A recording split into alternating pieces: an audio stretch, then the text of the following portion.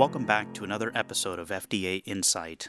I'm Dr. Anand Shah, the Deputy Commissioner for Medical and Scientific Affairs here at the FDA. Thank you so much for joining us for another great episode. Joining me today is Elizabeth Youngman, the Director of the Office of Regulatory Policy in the Center for Drug Evaluation and Research, or CDER, at FDA. Elizabeth leads much of our agency's work around the regulation of hand sanitizers. Elizabeth, welcome to FDA Insight. Thank you for having me. Well, Elizabeth, let's jump right in. In the face of the COVID-19 pandemic, public health officials have been focused on the 3 W's. Wear a mask, watch your distance, and wash your hands often. Today I want to focus on the last W in good hand hygiene. What do consumers need to know? One of the most important steps that you can take to help prevent the spread of infections such as COVID-19 is to thoroughly wash your hands with soap and water for at least 20 seconds, especially after going to the bathroom, before eating, after coughing, sneezing, or blowing your nose. When my kids were little, to help them scrub for long enough, we would sing the ABC song with a few made-up hand-washing related lyrics while they were washing their hands to be sure we were getting to that 20 seconds. If soap and water are not available, that's when the CDC, the Center for Disease Control and Prevention, recommends using an alcohol-based hand sanitizer. You want to look for one that contains at least 60% ethanol, which is also called ethyl alcohol, or 70% isopropyl alcohol. Is there a difference between washing your hands with soap and water versus using hand sanitizer? According to the CDC, washing your hands with plain soap and water is one of the best ways to prevent the spread of infections and decrease the risk of getting sick. There are currently no drugs, including hand sanitizer, that are approved by FDA to prevent COVID-19. FDA continues to warn about dangerous hand sanitizer products. Can you explain to consumers what some of the key issues are and what they should be looking out for? I'm glad you asked. There are actually 5 issues that I want to talk about, things that we worry about and that we hope the consumers will watch out for. First, hand sanitizers that are contaminated with methanol or 1-propanol. Methanol and 1-propanol are not acceptable ingredients in hand sanitizers, and they can be toxic. Methanol can cause serious side effects, including nausea, vomiting, headache, and blurred vision when it's absorbed through the skin, and it can cause blindness or death if it's swallowed. 1-propanol can also be toxic and life-threatening when it's ingested. And concerningly, products that are containing methanol or 1-propanol may or may not have labels that list them. So to avoid those products, you want to check the list on FDA's website and make sure you're never drinking hand sanitizer. The second thing that we worry about is hand sanitizers that are packaged to appear as drinks or candy or water bottles, as well as products that are marketed as drinks or cocktails. The agency has discovered that some hand sanitizers are being packaged in containers that resemble children's food pouches or water bottles, juice bottles, vodka bottles, and we found hand sanitizers that contain food flavors such as chocolate or raspberry. Those products could confuse consumers into accidentally ingesting hand sanitizers. And children are particularly at risk with these products because ingesting only a small amount of hand sanitizer could be deadly in a young child. Given the high concentration of alcohol in these products, it takes only about 2.5 teaspoons of hand sanitizer to be potentially lethal in an 18-month-old.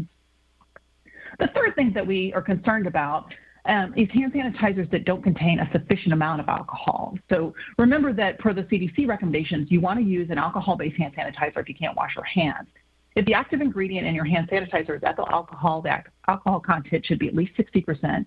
If the active ingredient is isopropyl alcohol, it should be at least 70%, because some potent hand sanitizer products may not be as effective in reducing bacteria on your skin.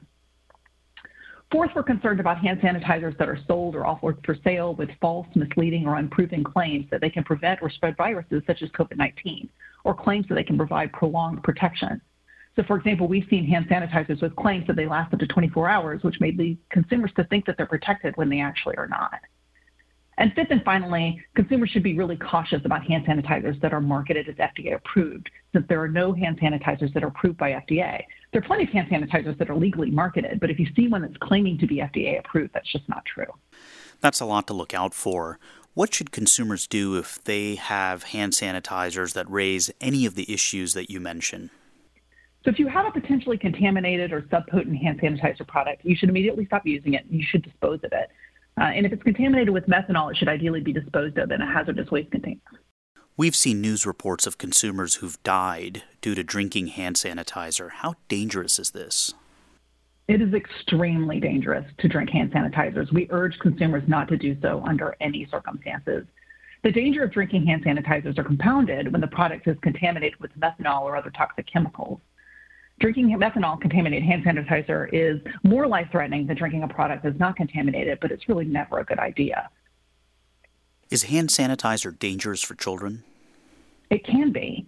For children under 6 years of age, hand sanitizer should be used with adult supervision according to the directions on the label. People don't think about this much, about kids drinking hand sanitizers, but it happens and it can be very dangerous. As I mentioned earlier, drinking only a small amount of hand sanitizer can cause alcohol poisoning in children. So there's no need to be concerned if your kids, eating after they apply hand sanitizer or lick their hands after using hand sanitizers.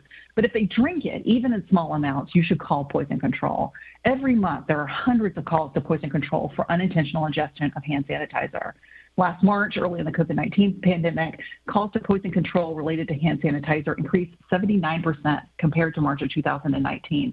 And the majority of those calls were for unintentional exposures to children 5 and younger. In addition to avoiding ingestion, you also want to keep hand sanitizers out of the eye. So it's really important to store hand sanitizers out of the reach and sight of children and to supervise young children when they're using it. What should consumers do if they have a reaction to hand sanitizer, if a hand sanitizer is ingested, or if they've been exposed to hand sanitizer containing methanol?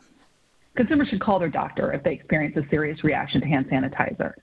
In the case of ingestion of hand sanitizers, you should call 911 if the person is unconscious or has trouble breathing, or call Poison Control or Poison Help at 1-800-222-1222 to connect to your local Poison Control Center.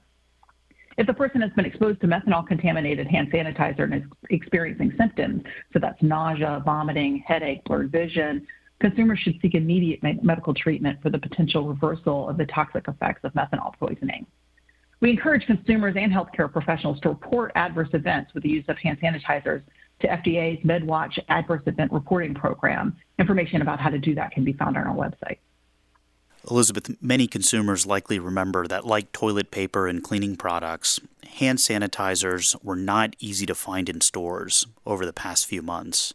What are some of the steps that FDA has taken to increase the hand sanitizer supply? Yeah, toilet paper and hand sanitizers were for a while the rarest of commodities. And we don't have much of a role in paper products, but FDA was able to help increase the availability of hand sanitizer. In some cases, there were companies like distilleries that already had access to the raw materials, alcohol, and they have facilities to manufacture hand sanitizer, even though they may not have been in the business of manufacturing those products prior to the COVID-19 pandemic. So FDA was able to allow flexibility to allow those firms that don't typically manufacture hand sanitizers, like those distilleries, to make them if they're following the appropriate manufacturing parameters. So speaking of manufacturing, if consumers can't find hand sanitizers in the store, can they make their own hand sanitizer? It's really not a good idea. We recommend that consumers do not make their own hand sanitizer because if it's made incorrectly, hand sanitizer can be ineffective at decreasing bacteria on your hands. And there have also been reports of skin burns from homemade hand sanitizers. FDA is not able to verify the information on the methods being used to prepare hand sanitizer at home and whether they're safe for use on human skin.